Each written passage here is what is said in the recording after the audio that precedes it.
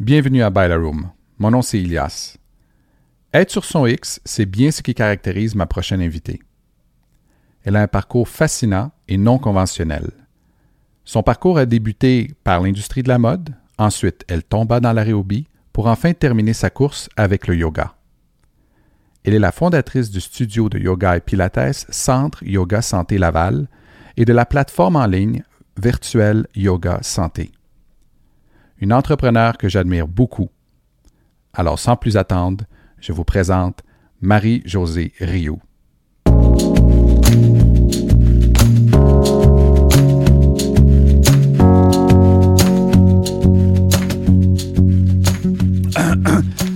Mi. OK, parfait. C'est comme ça commence, c'est podcast. OK. Mais là, tu me parlais de voiture. Je suis pas un grand gars de voiture. Okay. Mais ton chum, oui. Mon chum, il que voiture. Mais genre voiture de performance? Voiture de performance. OK, ben parlons-en. Mais c'est surtout pour juste avoir du plaisir au Québec sur les routes. OK. C'était ça son intention. Parfait. Faire de la vitesse. Faire de la vitesse. Ben, faire de la conduite, en fait. OK. Son intention, c'était d'aller sur les pistes, mais finalement, avec la COVID, toutes les réunions de ce genre ont été annulées. Là. C'est fermé. Donc, puis, les routes sont pas très belles au Québec. Mais moi, j'ai déjà essayé une Porsche. Oui. C'est pas confortable. Ah, ça dépend lequel? Une 911 Twin Turbo. Ah, je suis d'accord avec toi. C'était ma seule expérience. Oui, il y a quelques années, oui. Oui, c'était rough, là. Oui. Puis je me suis rendu de 0 à 100 à première vitesse. J'ai eu peur. Je comprends. Non, c'était peurant, ça. Quand t'as jamais senti ça de ta vie, là. Oui. C'était une de mes amies, elle dit « Ah, mon chum, il y a ça. » Je dis « OK, c'est intéressant. Tu veux-tu l'essayer? » OK. J'embarque là-dedans. Oui, non, c'est tellement nerveux, là. Oui. Puis j'avais l'impression d'être dans un go-kart sur les stéroïdes. Non? C'est drôle, oui. Non, mais c'est absolument. pas ça. Puis la grip que le char avait sur la route aussi, c'était épeurant. Tu sais, tu pouvais tourner un 90 degrés à 70 km/h, puis c'est vraiment no intense. problem. C'est vraiment intense. Fait que tu as essayé la nouvelle Porsche électrique? Oui, j'ai essayé Okay, la Taycan. Dis-moi, c'est quoi le feeling? Ben écoute, je ne l'ai pas conduit. C'est mon chum qui l'a conduit, donc j'étais copilote. Okay. Et l'accélération 0-100 km en, je peux pas dire, microsecondes. Je vais dire ça comme ça. Mais c'est impressionnant parce que tu as l'impression d'être dans un avion. OK? Tu sais, au décollage d'un avion, là, tu recules dans ton siège. C'est pas mal l'impression que j'avais. OK. Et c'était impressionnant aussi le son. T'entends rien. C'est fou, hein? Est-ce que la voiture est en marche? T'entends rien du tout. C'était la première fois que tu rentrais dans un char électrique? Non, c'était la deuxième fois. J'avais essayé une Tesla, le modèle de base. Là. Ouais. Mais rien à voir avec la Taycan. OK. Puis je pense que même que les portes s'ouvrent vers le haut. Oui. C'est impressionnant. C'est comme un vaisseau spatial. C'est comme un vaisseau spatial, c'est incroyable, ces voitures-là. Oui. Je me demande si ça... Parce que souvent, les gens ou qui aiment les voitures, les muscle cars ou les voitures très puissantes, ils ont comme une perception peut-être erronée de la puissance d'un char électrique de nos jours. Je ne sais pas si... Souvent, c'est un de mes amis qui m'a dit « Ouais, mais tu sais, ça fait pas... » J'ai dit « Mais pourquoi tu as besoin de ça? » Moi, là, je te clenche ça, là. Je te clenche ça du 0 à 100, là. Maintenant, je pense que le prochain qui vont sortir, c'est en 2 secondes. Leur char, en 2 secondes, c'est ton dentier, il est derrière ton cou. Ben, je te répondrais que ça fait un peu vintage de garder le côté moteur, le côté Porsche là, classique. Là. OK. C'est un peu pour ça que mon conjoint il a essayé les deux. Il a essayé la Porsche Cayman S. Oui, pardon. Même pas S de base. Je me souviens plus. Ouais. Bref, je suis pas spécialiste. Pas grave. Et on a essayé le Taycan pour un week-end, puis c'était comme trop différent de ce qu'il connaissait de Porsche, puis du feeling, du bruit du moteur, c'est comme en soi une expérience, le bruit du moteur. Il y a besoin du bruit de la tondeuse. Il y a besoin de tirer. C'est ça. Il y a besoin de la manivelle en avant de la Lada là, pour partir son char. C'est ça. Puis le fait de changer les vitesses. Puis OK. C'est vraiment une expérience, une physique, c'est ça. Mais est-ce que ça va devenir, tu penses, ces voitures-là, comme « Dans mon temps, on conduisait des voitures qui faisaient... » Probablement. Ah ouais? Bon, on sera peut-être plus là pour entendre ça, mais Ouais, on c'est verra. clair. Ben cool. Ben écoute, avant de rentrer dans le yoga, parce que tu es une yogiste top-notch, est-ce que... Oh oui, bien sûr, on va se le dire. Black belt. Black belt. Black belt yogiste. Je suis un bébé yogi. Tu parlais pour ma de vie. intermittent fasting. C'est ça que tu es en train de faire. Ouais. Alors, explique c'est quoi d'abord intermittent fasting. Parce que moi, je sais c'est quoi. OK. Je l'ai essayé une ou deux fois, mais je veux savoir c'est quoi exactement. Parfait. Comment tu vois ça? Donc, j'arrête... en fait, l'intermittent... Enfin, le jeûne intermittent. On Pardon, va parler en français. s'il vous plaît. Le jeûne intermittent. Ouais. En fait, c'est d'arrêter de manger pendant une période de temps beaucoup plus longue que la période que tu vas manger dans la journée. Ce qu'ils font d'habitude selon... j'ai pas de terme spécifique, là, mais c'est entre 14 à 16 heures, idéalement, que tu arrêtes de manger. Puis... le reste du temps, tu as tes repas réguliers. Là. Donc, 2 à 3 repas réguliers. Donc, moi, ce que j'ai fait, parce que j'aime ça manger le matin, parce qu'il y a différentes façons de le faire. Tu peux commencer à 6 heures le soir, tu peux commencer à 9 heures le soir, puis recommencer à manger le lendemain à midi ou à 10 heures ou à 8 heures selon l'heure que tu prends. Donc, moi, je commence à 6 heures le soir. J'essaie d'avoir soupé avant 6 heures, puis je remange le lendemain autour de 8 heures ou 9 heures, dépendamment des activités que j'ai à faire. Le jeûne intermittent, c'est sûr qu'au début, tu as comme un peu faim. Je suis habituée de manger le soir, mais je réalise que je mange trop. Puis, ça m'aide vraiment à passer des meilleures nuits, à mieux dormir. Puis, le fait de rester longtemps sans manger, ça régénère tes cellules. Fait que c'est beaucoup ça. Me sentir mieux, peut-être perdre une couple de livres que je traîne inutilement. Puis ça me donne plus d'énergie dans la journée. OK. Ouais. Puis est-ce que tu as vu vraiment une différence instantanée à ton sommeil? Instantanée, ben, ça fait 5 semaines que je le fais à peu près. Mm-hmm. Puis, je te dirais presque instantané, en fait. Puis c'était quoi ton sommeil avant? Well... C'était... Non! Non! Help-moi! Viens me chercher! Ben, souvent, c'est entre des nuits entrecoupées. Là. OK. Bon, est-ce que c'est... La pandémie? La pandémie, la préménopause, est-ce que c'est l'alcool aussi? OK. Ça, j'essaie d'éviter aussi. Mais le fait que mon système digestif soit plus au ralenti, ça me permet d'avoir des meilleures nuits. OK. Juste arrêter de boire, ça peut avoir cet effet-là aussi? Oui.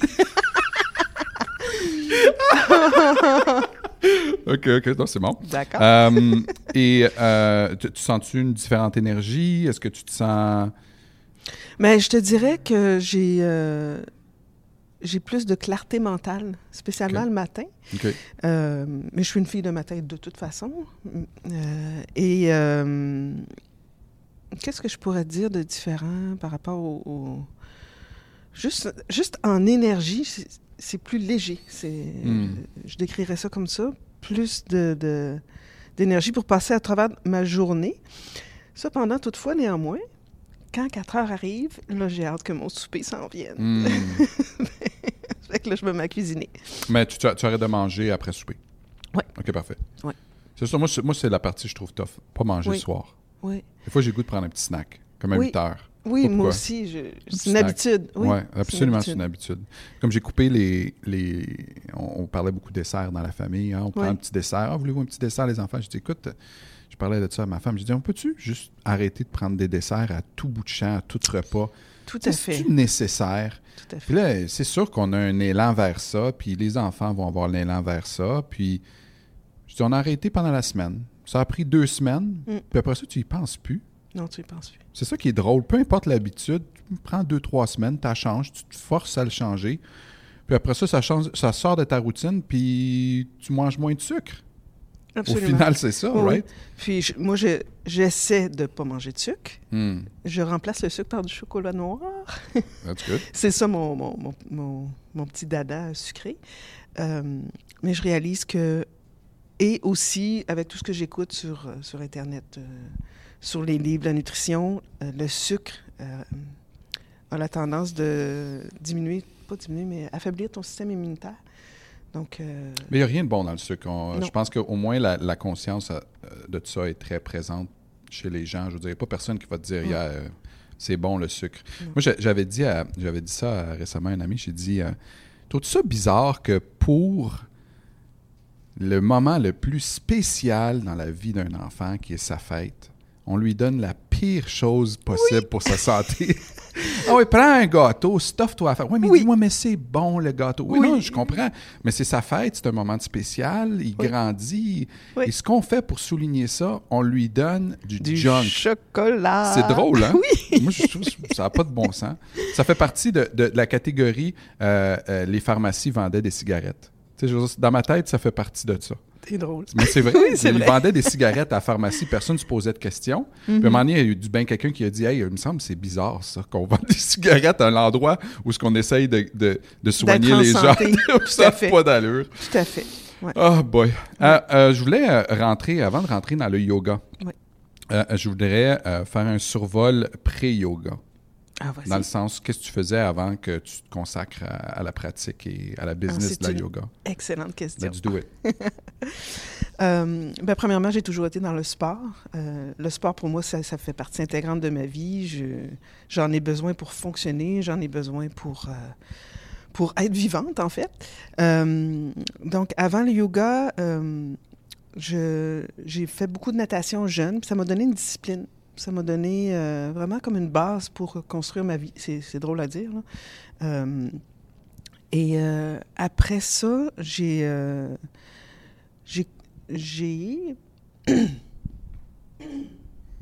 No problem. Voilà, je suis là. Après ça, je suis venue à Montréal, je viens de Rimouski. Je viens du bas du fleuve, je suis venue à Montréal, j'ai étudié en mode, j'ai travaillé là-dedans un certain temps. Comment c'était juste le phénomène de partir puis de rentrer à Montréal? Hey, j'étais tellement excitée. Ah oui? J'étais tellement... Pour moi, la nouveauté, c'est comme « Oui! » C'était quoi le feeling, les impressions, la première impression quand tu es rentré à Montréal? Ah, c'est grand, il y a de l'espace, les buildings, la vie, le shopping, c'est sûr, j'étais dans la mode dans ces années-là. Ça fait que pour moi, c'était comme découvrir la mode au travers de la métropole, la grande métropole. Moi qui viens du petit village dans le bas du fleuve, c'était explorer plus grand. T'aimais ça? Oui. Ça a pas clashé dans la mentalité de village, la mentalité de ville? Pas du tout. J'avais l'impression de prendre une grande bouffée d'air. T'avais quel âge? 18 ans. OK. Là, tu es parti de la maison familiale, 18 ans, tu t'es établi à Montréal. Oui. Wow. Oui. Je me souviens, j'ai pris le métro, je suis allée à l'Université de Montréal, je suis allée voir le Babillard où est-ce qu'il y avait des chambres à louer. J'ai pris un petit sticker. J'ai appelé quelqu'un, puis j'ai eu un appartement sur la rue Chérier. Des grands appartements dans les sous-sols, une grande, grande chambre. Puis c'est là que j'ai commencé ma nouvelle vie dans le grand métropole. Ouais. Tu disais que tu étais dans la mode. Oui. Qu'est-ce que tu faisais dans la mode? J'ai étudié le dessin de mode pendant 3 ans. Et j'aimais ça parce que j'aime le côté créatif de la mode. Donc, mon intention, c'était vraiment d'être une dessinatrice de mode. Et ça a bien été tout le long de mes études. J'ai fait plein de concours. J'ai gagné un concours à Paris. J'ai pris l'avion avec Air France. Pardon. Concours des jeunes créateurs. Mais dans ce temps-là, c'était impressionnant. C'était impressionnant dans ce temps-là, oui. Puis... il n'y avait pas YouTube dans ce temps-là. Il n'y avait pas YouTube dans ce temps-là, non. Fait que, j'ai découvert beaucoup d'univers dans le monde du yoga, là, très intéressant. Spécialement quand je suis allée dans mon voyage à Paris, là, la Maison Cartier. Je suis allée visiter Christian Dior, plusieurs maisons. Ça a été des belles expériences. Et ensuite, je suis arrivée sur le marché du travail. Et là, c'était pas tout à fait ce dont je m'attendais. Parce que sur le monde du travail, c'était beaucoup de copier les marchés européens dans le temps. Et moi, j'aimais plus ça, faire de la création. Bon, je suis restée quand même dans ce domaine-là pendant 15 ans. Mais parallèlement à ça, j'ai toujours continué l'entraînement. Puis là, j'avais toujours 2 jobs. J'ai toujours comme eu deux emplois. Et je m'étais trouvée... j'étais arrivée chez Nautilus Plus dans le temps, à Rockland. Puis j'allais m'entraîner. Juste tourne ta chaise vers moi. Tu vas être plus à l'aise. Juste un peu. Comme ça, parfait. Parfait. OK. Yes. Donc, c'est ça. Nautilus Plus à Rockland. Puis je m'entraînais là-bas. Puis j'étais arrivée devant la fenêtre du groupe de danse aérobique. Puis là, je les voyais danser. Il y avait une fille sur un stage avec un micro. C'était une grande salle. Puis il y avait, je sais pas moi, 50 personnes. Puis ça suivait à droite, à gauche. Ça chantait, ça criait. Le monde avait du fun. Là, j'étais comme, wow, je veux faire ça. Wow. Puis pendant que je regardais, il y avait une affiche. Tu sais, quand tu dis que tu es sur ton X, là, l'univers t'envoie des signes. Formation de professeurs d'aérobie, nous recherchons des professeurs. Fait que je me suis tout de suite inscrite. J'ai fait la formation, ils m'ont engagée. J'ai commencé à enseigner l'aérobie, le step. Je suis tombée en amour avec cette forme d'activité physique. Mm-hmm. Puis ensuite, j'ai fait ça pendant 7 ans. Puis au travers de ça, j'ai aussi pris une formation d'entraîneur personnel, puis j'ai travaillé sur les plateaux d'entraînement.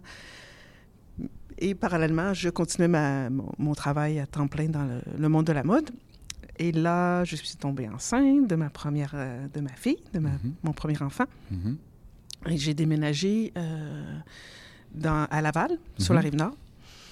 Et je trouvais que c'était un peu intense, le voyagement, de laisser ma fille à la garderie, d'aller travailler sur Chabanel, d'aller donner mes cours à Rockland, de revenir. Bon, fait que j'ai décidé de changer de gym, si on veut. Mm-hmm. C'était vraiment question d'être plus près de la maison. Fait que je me suis retrouvée chez Énergie Cardio à Sainte-Rose, puis c'était un gym pour femmes. OK. Fait que j'ai enseigné là pendant 4 ans, je pense, environ. Mm-hmm. Toujours en temps partiel. Et j'ai eu mon 2e enfant, mon garçon. Et là, je me suis dit, bon, là, la mode, ça me tente moins, je vais faire ça à temps plein. Je vais essayer à temps plein qu'est-ce que ça donne juste d'enseigner des cours de groupe et de travailler sur les plateaux d'entraînement. T'en faisais combien à ce moment-là? À peu près 15 cours par semaine. OK, puis c'était suffisant pour vivre? Non. Non, vraiment pas. Non. Donc, mais tu sais, je me suis rapidement aperçue que énergétiquement, c'est bien beau enseigner 15 cours par semaine de fitness, là, mais c'est quasi impossible. Tu peux le faire pour un temps, là. Ouais. Bon. Et là, j'ai découvert le yoga. Je m'étais dit, il y avait des formations de yoga chez Énergie Cardio, des formations d'une fin de semaine. Là, je me suis dit, peut-être je pourrais enseigner ça. Fait que là, je prends la formation d'une fin de semaine. Et là, j'enseigne un cours. Et là, je m'aperçois que les étudiants en savent pas mal plus que moi. Je suis gênée.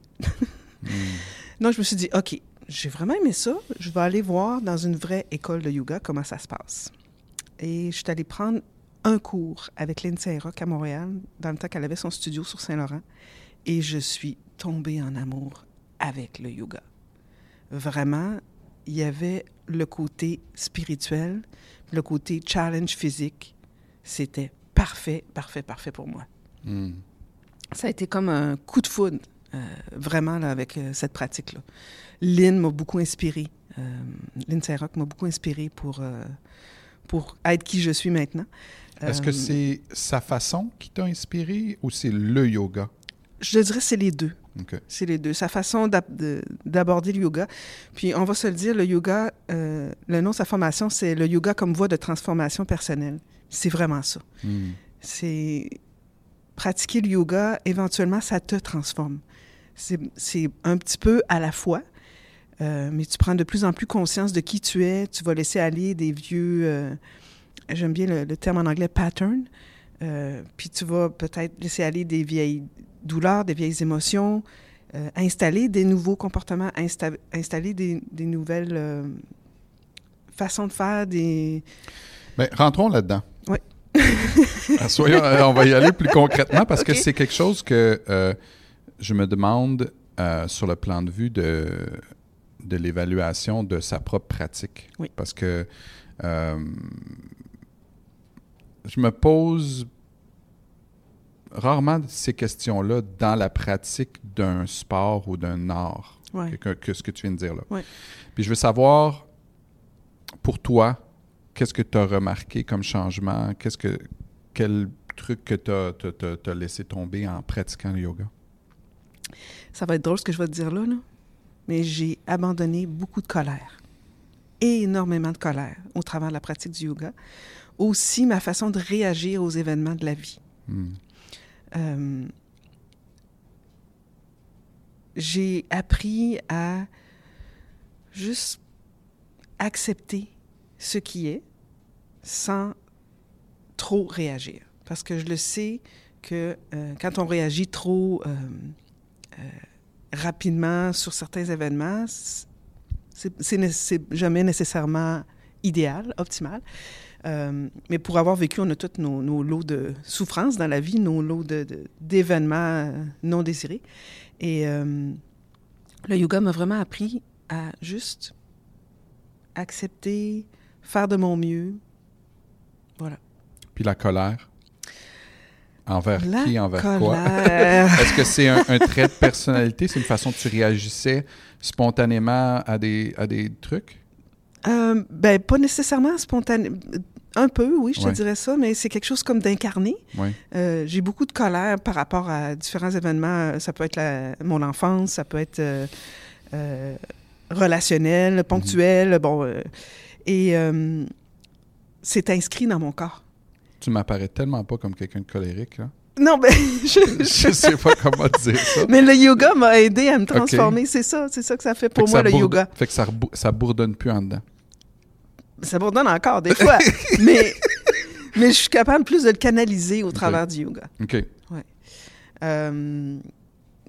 Je te dirais que c'est le plus gros bénéfice que j'en ai tiré. Mais j'en tire de toutes sortes de façons. Est-ce que tu le canalises en pratiquant ou c'est le résultat de ta pratique? C'est les deux. Les deux? C'est les deux. Mettons que tu es en Beaujois-le-Vert, là, à propos de quelque chose. Oui. Là, tu vas pratiquer le yoga, puis ça va aider? Oui, ça va m'aider. OK. J'aime ça aussi, pratiquer avec de la musique. Okay. Je suis une fanatique de musique, donc je me mets des écouteurs, puis je vais pratiquer avec la musique. Je voulais retourner sur l'aspect spirituel. Oui. Je vais te dire ça comme une préférence et un compliment, mais ça ne va pas sonner de même. OK. Moi, je trouvais que tes cours n'étaient pas qu'est-ce que j'avais cru que le yoga était dans mon expérience passée, qui était trop spirituel. OK. Right? Ouais. Puis je comprends qu'il y a une composante de toi qui est spirituelle, c'est vraiment pas ça que je suis en train de dire. Mais moi, quand j'ai fait ma première expérience de yoga, j'étais rentré dans des genres de clubs sur Saint-Laurent, puis j'ai eu peur. À un moment donné, j'étais rentré dans un cours de yoga, puis pendant 45 minutes, là, le gars, il faisait des genres de respiration gutturale. Là. Oui, de pranayama. Je me suis rouvert les yeux. J'ai dit, la prochaine chose qui va arriver, ils vont nous demander de sauter en bas d'un pont, puis c'est ça qu'on va faire. non, mais il y avait ça. Puis, il y a aussi ce que je sens des fois quand j'ai pris des cours, la fausse spiritualité. C'est genre que la personne n'est pas crédible. C'est comme, elle va dire des choses spirituelles, mais tu sens que cette personne-là, elle sort de la porte, là, puis tabarnak, collier, il m'a pilé sur le pied. Tu sais.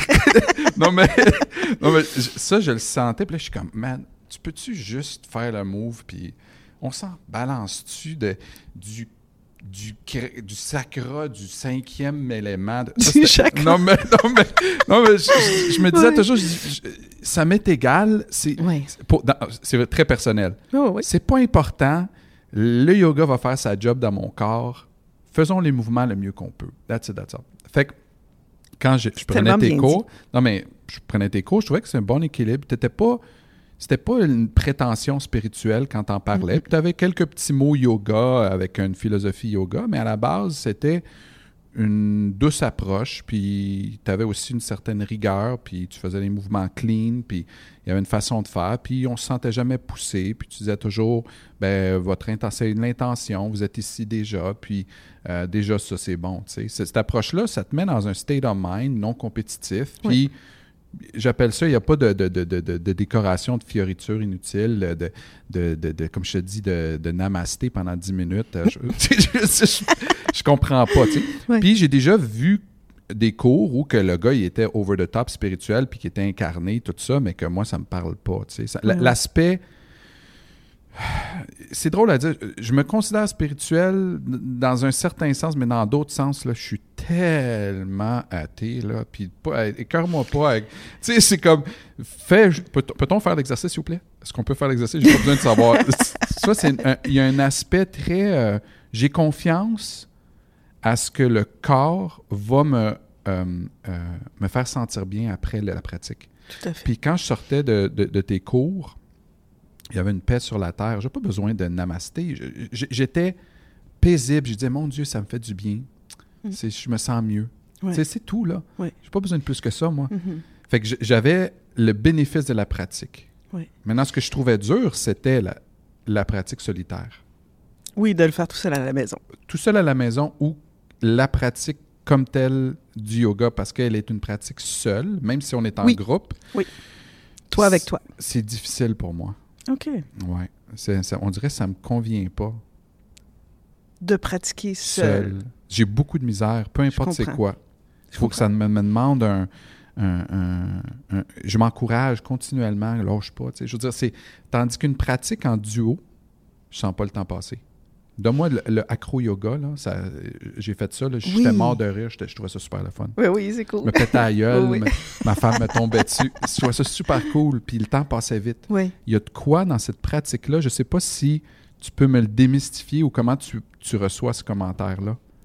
Bien, en fait, la spiritualité, pour moi, c'est d'être de plus près de moi, à moi, puis d'accepter mes parts d'ombre et mes parts de lumière. Donc, la pratique du yoga seule nous force à... non, je ne veux pas dire forcer, j'aime pas ça ce terme-là. Nous invite à nous connecter à notre nature profonde. C'est un peu flou, hein, ce que je dis là? C'est pas flou, c'est que ça te confronte à certaines choses. Oui. Comme par exemple, moi qui trouve ça fastidieux. Fait que là, j'étais en train de me demander, OK, je suis allé à fond. À un moment donné, tu te souviens, j'en faisais 3 fois semaine. Oui. Fait que je suis allé à fond dans cette pratique-là. J'adore la philosophie, j'adore ce que ça apporte puis comment c'est important. C'est comme ça devrait être une pratique pour tous les sportifs. Tout à fait. C'est Tellement. une pratique pas violente. Tu peux difficilement te blesser. Il faut vraiment que tu sois cave. Puis, tu renforces non seulement tes muscles, mais aussi tes connecteurs. Je le sens dans mon corps. Je le sens après l'effet de ça. Oui. La seule chose, comme je te dis, c'est je pense qu'à la fin, je suis tombé dans le niveau de la préférence. C'est comme si j'ai le choix, je préférais toujours faire quelque chose à 2 qu'à tout seul. Ben, c'est ça correct. sonne n'importe quoi. Je réalise que la danse, la salsa, c'est ça que ça a fait naturellement. Je ne suis pas tombé dedans par comme potion magique. Là. J'ai choisi ça parce que ça me convenait. La pratique du jiu-jitsu brésilien, même chose. Oui. Toutes les choses semblent être un truc à 2. Oui. Tandis que toi, tu as fait un saut en salsa. Oui. Tu en es ressorti. Oui. Mais le yoga était la constante. Puis je veux savoir que quand tu as fait le saut en salsa, c'était quoi pourquoi t'as tombé là-dedans? Qu'est-ce que tu as aimé? Qu'est-ce qui a fait t'as arrêté? Puis qu'est-ce qui a fait qu'est-ce que tu vois comme comparaison entre les deux styles? Ben écoute, la salsa, c'est la joie, c'est la danse, c'est la musique, c'est le rythme, c'est... bon, je m'allume. Oui. Hey! C'est tellement différent. Je redanserai demain matin, avec toi spécialement, n'importe quand. Cool. Je suis rentrée dans la salsa, premièrement, j'aime la musique. J'aime le rythme, j'ai enseigné l'aérobie pendant plusieurs années, donc les 32 battements par minute, j'écoute la musique, je ne peux m'empêcher de danser, de me trimousser. Ça fait longtemps que je voulais danser la salsa. Puis j'ai découvert l'école ici, j'ai fait comme, c'est parfait! Un prof qui est capable de montrer les moves, puis que je suis capable de les comprendre, puis c'était parfait. Tes cours de salsa sont extraordinaires, spécialement la petite partie. La petite partie où on pratique en solo au début de la classe, ça je trippe. Mais tu vois, là, tu tripes parce que c'est seul. Oui. Sais-tu combien de personnes trippent pas? Ah oui? 80% de mes étudiants. Ah non, moi, c'est ce début-là de la classe, là. Ah oui? Ah, wow. Moi, c'est sûr que l'énergie est cool, mais je te dis, là, la majorité de mes étudiants vont me dire « Ah, les jeux de pied... » Ah Je dis, oui? man, c'est important, il faut que tu danses, il faut que tu apprennes à connaître ton corps. Fait que je pense que ça revient à apprendre à se gérer soi-même, à connaître son corps, à se développer soi-même, et après... Finalement, je devrais revenir faire la yoga. Tu vas revenir faire des cours? Tu vas revenir faire des cours de yoga. Je voulais juste toucher... quelle similitude tu vois entre les deux et les différences? Entre le yoga et la danse? Oui, quel contraste que tu peux voir? Les contrastes. C'est certain que la danse, c'est mieux à deux. La danse, c'est mieux à deux. Ça prend deux pour danser. Ou pas. On peut danser en face du miroir, là, mais... Et je te dirais que pour être une personne qui est souvent en mode enseignement, j'ai plus de difficultés avec la danse parce que je me fais leader par quelqu'un. Puis des fois, je comprends pas toujours le message. Ça n'a rien à voir à faire avec l'enseignement. Ça a à voir à faire que tu sois une boss de ta compagnie. Oui, c'est ça. La boss du yoga. Je te dis, c'est ça. Parce que toutes les femmes que j'ai coachées qui avaient la misère que ça, je la regarde toujours, je dis coordonnatrice, directrice, propriétaire d'entreprise. Comment ça tu fais pour savoir ça? Ah ben là. 20 ans d'expérience. Oui, mais quand je danse avec toi, c'est clair. C'est facile de me laisser guider. Bon, OK, t'es le meilleur. Ça continue. Ça continue. Je passerai plus à travers les cadrages de porte. Mais tu veux que je te dise quelque chose? Vas-y. Admettons que je pense que c'est un équilibre de plusieurs choses. Il y a un phénomène de confiance. Okay. Il y a un phénomène de confiance. Je peux te dire une situation qui m'est arrivée avec une danseuse des ballets canadiens. Wow. Elle a une personnalité très, très forte. Une excellente chorégraphe. Elle s'appelle Sonia Clark. Okay? Je name drop ici parce que c'est une bonne amie à moi. Et quand elle a commencé à prendre des cours avec moi, elle dit « OK, je dis, moi, je vais te donner des cours de ballet. » Je dis « Parfait. Puis moi, je vais te donner des cours de salsa. » On faisait à peu près 1 heure. Très bel échange qui a duré 1 ou 2 ans. Et je me souviens, on se souvenait du moment où on va dire ça en termes comme ça, que j'ai cassé son ardeur à vouloir me guider. Wow! Comment tu as fait ça? Bien, voici comment tu fais. Okay? Il y a vraiment une recette à ça. Mais il faut que tu sois extrêmement rapide. Okay? Il faut que tu fasses ça très vite et très subtilement pour que la personne comprenne. Quand elle décide d'aller dans une direction que toi, en tant que guide, que tu n'as pas guidé, tu vas dans le sens contraire. C'est chiant. Tu fais ça doucement. Mais ça jamme la personne. Mais ça la saisit. Okay. Mettons, j'ai pas guidé rien, puis la personne a fait un tour et demi à droite ou à gauche, peu importe la direction. Puis aussitôt que je la sens partir, moi, je commence à guider de l'autre côté.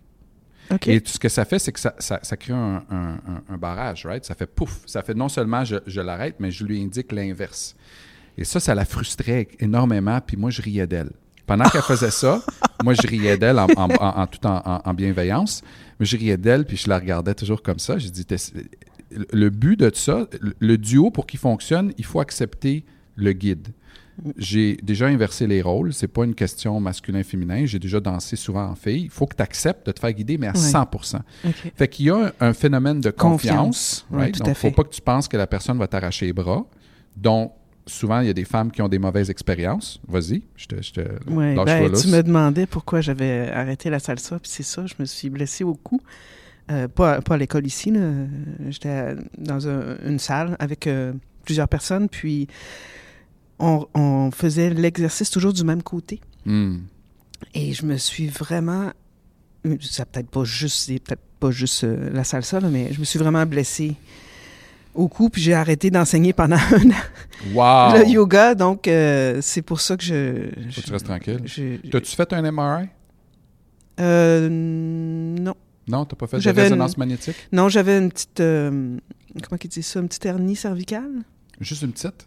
Ben...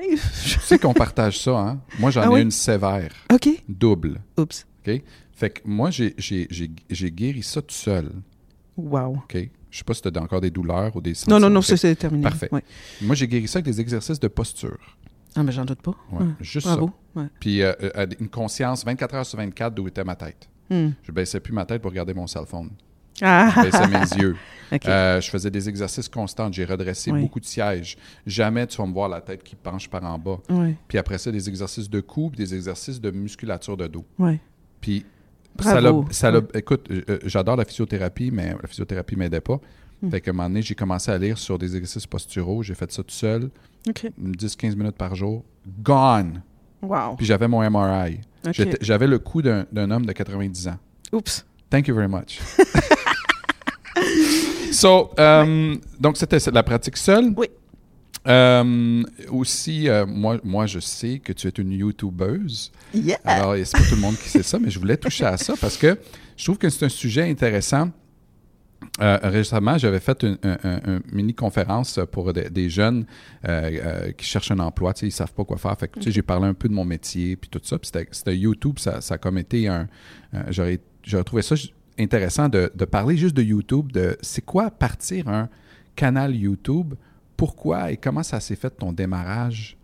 Je suis curieux de savoir, puis je suis sûr qu'il y a plein de gens qui sont curieux de savoir ça. Comment on démarre, comment on devient un YouTuber? Wow, quelle bonne question. En fait, je suis une personne qui suit beaucoup son intuition. Je pense que le yoga m'a peut-être apporté ça aussi. Et il y a 2 ans, oui, pas le septembre qui vient de passer, l'autre, mon intuition me parlait fort de partir la chaîne YouTube pour que je puisse partager le yoga au plus grand nombre possible de yogis en français. Évidemment, il y a un côté aussi commercial à ça. C'est une façon de se faire connaître au travers le Québec, au travers le monde. C'est ce que j'avais souhaité. C'est ça que c'est. Puis plus il y a de personnes qui pratiquent le yoga, selon moi, plus il va y avoir de paix dans le monde. C'est un gros statement, je le sais, mais c'est vraiment ça. Plus les gens font du yoga, plus ça peut calmer le système nerveux, parce que le yoga, à la base, c'est ça. On pratique le yoga, on passe par le corps pour calmer l'esprit. C'est que ça. Résumé, en gros.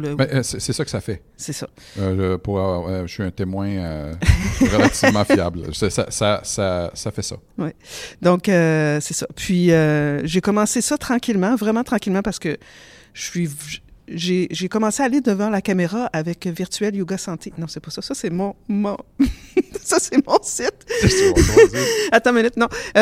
J'ai commencé avec mon yoga virtuel il y a déjà 7 ans, je crois.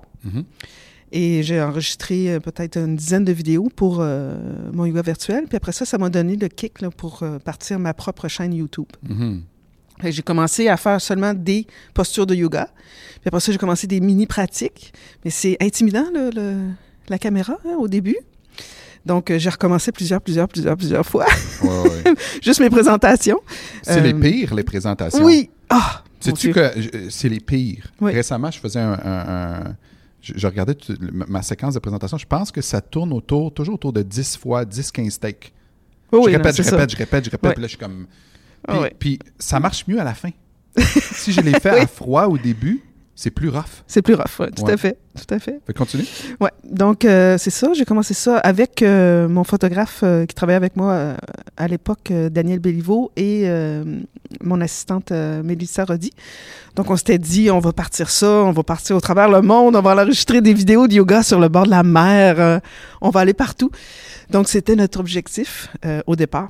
Bon, c'est suivi... On s'est calmé. C'est suivi la pandémie et on s'est calmé aussi parce que, bon... les revenus avec YouTube, c'est plus une plateforme de présentation qu'une plateforme de revenus. Ouais. Mais ceci dit, mon intention est encore la même, là, c'est de transmettre le yoga au plus grand nombre possible et d'atteindre le marché français aussi. Puis ça s'en vient. Ça a commencé? Oui, quand même. Je dirais que 50% des gens qui regardent ma chaîne sont en Europe. Sont en France. Cool. Ouais. C'est vraiment, vraiment cool, ça. Ouais. Puis je commence à avoir des commentaires. Je trouve ça vraiment le fun de partager, de discuter avec ces gens-là qui sont de l'autre côté de l'océan. Là. Non, mais tu fais un truc de ouf, quoi. Hein? C'est complètement godin. Non, mais c'est ouf, ton truc ouf. de downward dog. Aïe, aïe. Est-ce que tu as eu des embûches? Comment tu as évolué là-dedans? Parce que là, au début, c'est pas la même chose que maintenant. Comment tu te sens? Tout à fait. Juste l'aisance devant la caméra, ça l'a beaucoup changé. Puis juste l'aisance de parler d'un sujet, ça l'a changé. Mais j'en ai encore beaucoup à améliorer. Aussi, comment utiliser mon matériel pour que ça soit plus optimal. Puis j'ai de l'aide. J'ai constamment de l'aide. C'est drôle parce que à chaque fois qu'il y a quelque chose que j'ai besoin de changer ou d'améliorer, j'ai toujours un ange qui vient me voir. Je suis encore très spirituelle, là. Hein? Mais là, j'ai eu... C'est correct, ça. J'ai toujours quelqu'un qui va venir. J'ai rencontré une personne qui s'occupe des décors dans le cinéma. Puis elle est venue me voir. Elle dit « Ah, si tu veux, je peux te donner une coupe de trucs. » Oui. Je dis oui tout le temps. Une autre personne qui s'occupait de l'éclairage dans le cinéma. Une autre personne qui s'occupe... du son, qui a un background en son, un background en caméra, qui a sa propre chaîne YouTube et qui m'aide aussi et qui s'appelle Devant moi, Elias. J'ai aucune idée que tu parles. Non, je pense que il y a certaines personnes que dans mon environnement qui sont, je pense, les meilleures dans leur pratique, comme toi. Merci. J'ai mon coach de Jiu-Jitsu que, tu sais, vraiment élite dans ma tête, tu sais. Puis pour en avoir fait ailleurs, right? OK. Fait que je me dis, pour le petit grain de sel ou le petit aide que je peux t'apporter, je sais que cette aide-là, c'est une aide qui va permettre les autres projets à être meilleurs juste parce que j'ai juste fait hey, Absolument. Regarde, fais ça, puis on place la caméra comme ça, on place la lumière comme ça. Puis après ça, moi, ce que j'aime là-dedans, c'est l'autonomie. J'aime pas J'aime enseigner quelque chose. Tu sais, comme on est des profs. Oui. Comme ça, regarde, essaye comme ça, puis d'essayer de trouver, de pas te perdre dans mes termes non plus. Tu sais, puis trouver c'est quoi tes besoins, qu'est-ce que... Tu sais, trouver le sweet spot, puis que je sais que tu vas être capable c'est pas la même chose d'avoir un technicien que coacher quelqu'un pour qu'il soit capable de travailler tout seul. Autonome, oui. It's not the same thing. Parce que je peux bien être là tout le temps, mais je me dis, il faut qu'elle soit capable de l'utiliser. Si c'est pas capable ou elle sera pas portée à l'utiliser, forget it. On jette l'idée, tu sais. Mais ça, c'est... Je me dis, crème, tu donnes des bons cours. Merci. Tu parles bien. Merci. Tu passes bien à la caméra. Merci. Tu as un curriculum et une expérience monstre. Qu'est-ce qui manque? C'est à côté la technique à ça. Fait que je me dis, crème, je vais me déplacer 1 ou 2 fois, puis je vais t'aider, puis tu sais, je crois en toi. C'est rien. Dans ma tête, c'est rien. Je suis vraiment choyée. Gratitude à l'infini. C'est grâce à des personnes comme toi que je peux continuer vraiment d'améliorer ma chaîne YouTube. C'est sûr que d'un côté, moi, j'aime ça, toucher à tout. J'aime ça, savoir comment tout fonctionne. J'aime ça apprendre. Je suis une éternelle étudiante de la vie, je dirais ça comme ça. Et je suis toujours ouverte quand les gens me proposent de l'aide. Là, je suis comme vraiment, j'apprécie beaucoup. Non, mais je pense que c'est surtout dans ce temps-là. Ouais, je pense que le COVID... ça m'a encore plus rendu altruiste. Parce que je me dis, ben, tu sais... On est tous connectés. Oui, puis je me dis, c'est le fun de faire des choses où il n'y a aucun intérêt monétaire. Oui. Juste, je veux vraiment ton bien-être, sincèrement. Oui. Je veux que ça marche, ton affaire. J'ai passé par là. Tu vois ce que je veux dire? Si je peux juste t'en dropper une coupe en passant, puis que toi, ton succès... où ton image augmente, tu sais, laisse faire le succès, là, mais juste que la qualité de ton image augmente puis ton delivery augmente, hey, je vais être content juste pour ça. Écoute, c'est certain que plus tu améliores ton image, plus les gens vont le regarder, plus on a risque d'atteindre plus de personnes. 100%. Oui. Puis aussi, il y avait quelqu'un m'avait dit, il dit souvent le son, c'est quelque chose qui est, comment on dit, afterthought. Tu sais, c'est comme les gens, ils pensent pas au son quand ils produisent. Ouais. Tu sais, ils vont produire du contenu, ils vont dire « Hey, tu as une belle caméra, c'est pour ça que tu as une belle image. » Premièrement, c'est pas parce que j'ai une bonne caméra que j'ai une image, c'est parce que j'ai un bon éclairage, puis une bonne connaissance de l'éclairage. Oui. Et au niveau du son, je me suis même souvent dire que c'est plus que l'image. C'est comme un effet subconscient dans la tête des gens. Tout à fait. S'ils entendent, ils ont une belle image, puis le son, il n'est pas up to par, ils risquent de décrocher plus rapidement. Fait que là, je me suis dit, OK, toi, tu coaches pendant 45 minutes non-stop. Oui, je ton parle tout le temps. son doit être on point. Absolument. Il faut trouver une façon de mettre ton son pour que ta voix soit douce puis qu'on l'entende. Puis si quelqu'un se mettrait des écouteurs, ben que c'est pas harsh, c'est pas intense. Là, fait que c'est un travail continuel, mais c'est ça qui est cool. Oui. Moi, j'améliore aussi ici. Là, avant, je n'avais pas l'écran à côté de la caméra. Là, maintenant, je me mets un écran, là, je vois bien.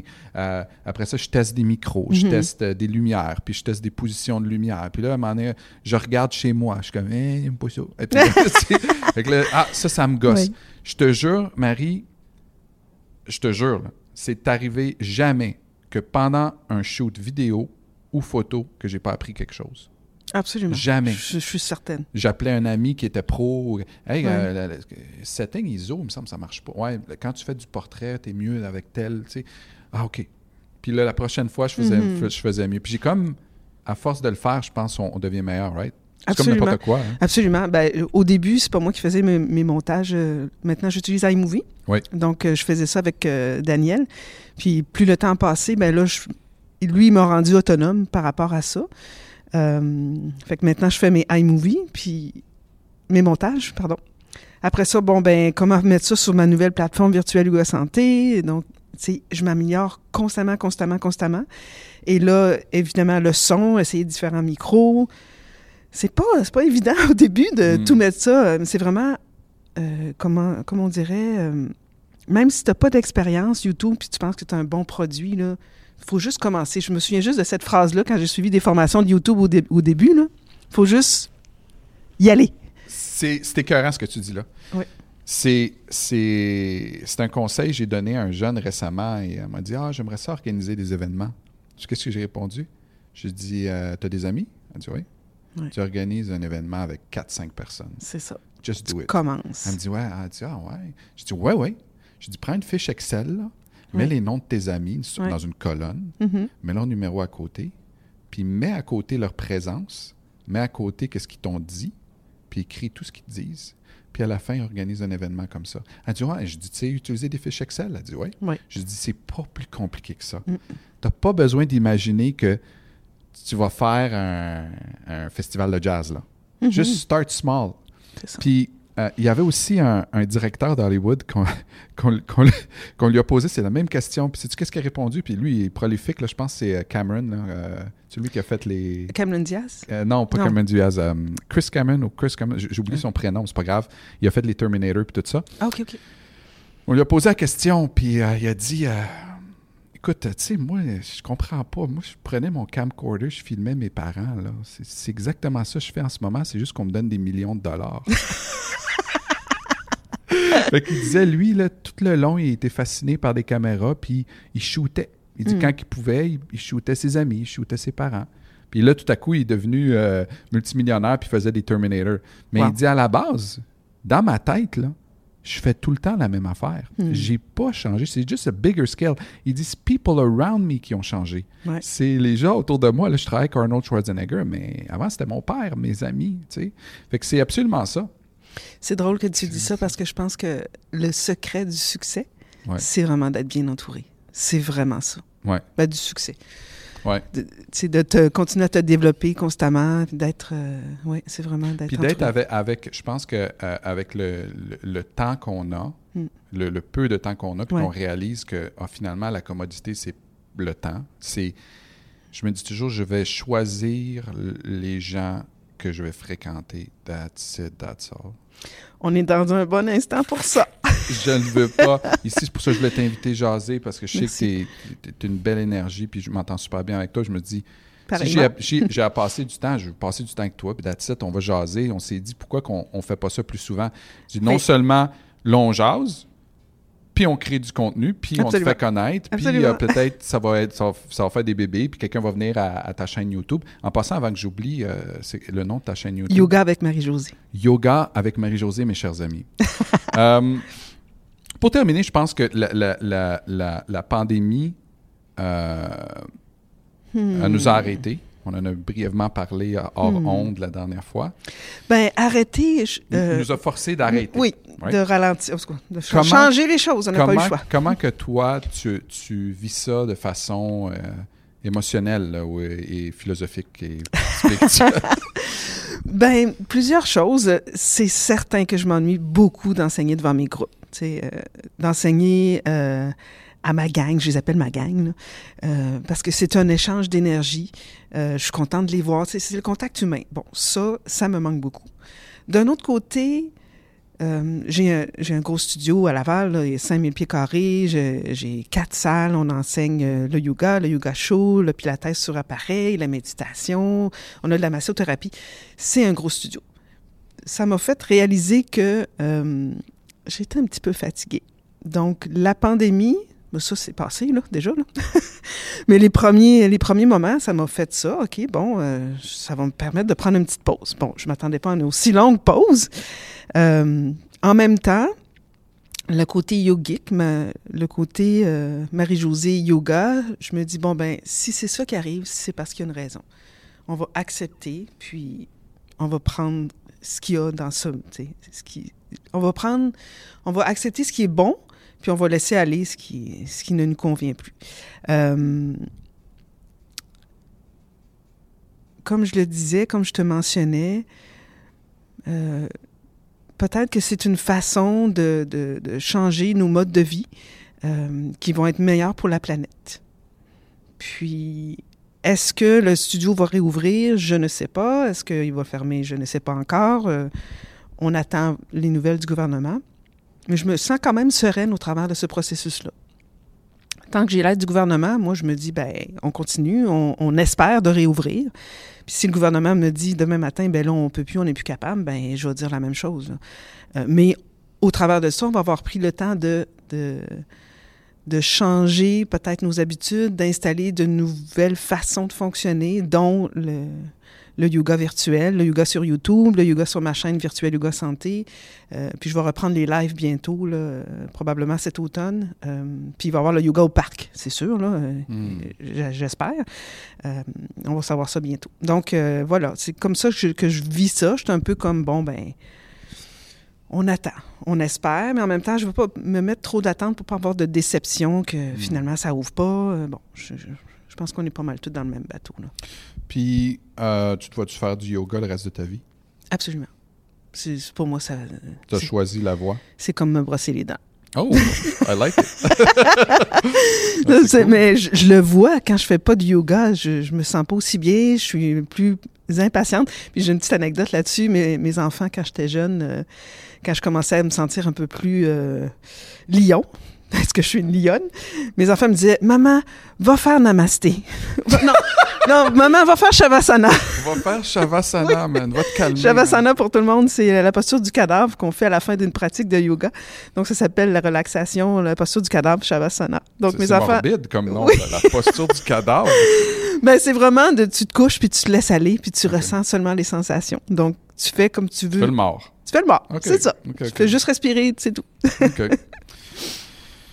Ben, cool. Cool. Thank you very much. Thank you very much. Je pense que quand on dit qu'on est sur son X, ça serait toi. Ben moi, je pense que je suis sur mon 100%, X. 100%. Oui. Je suis content de toutes les portes que tu ouvres, que tu y vas virtuel.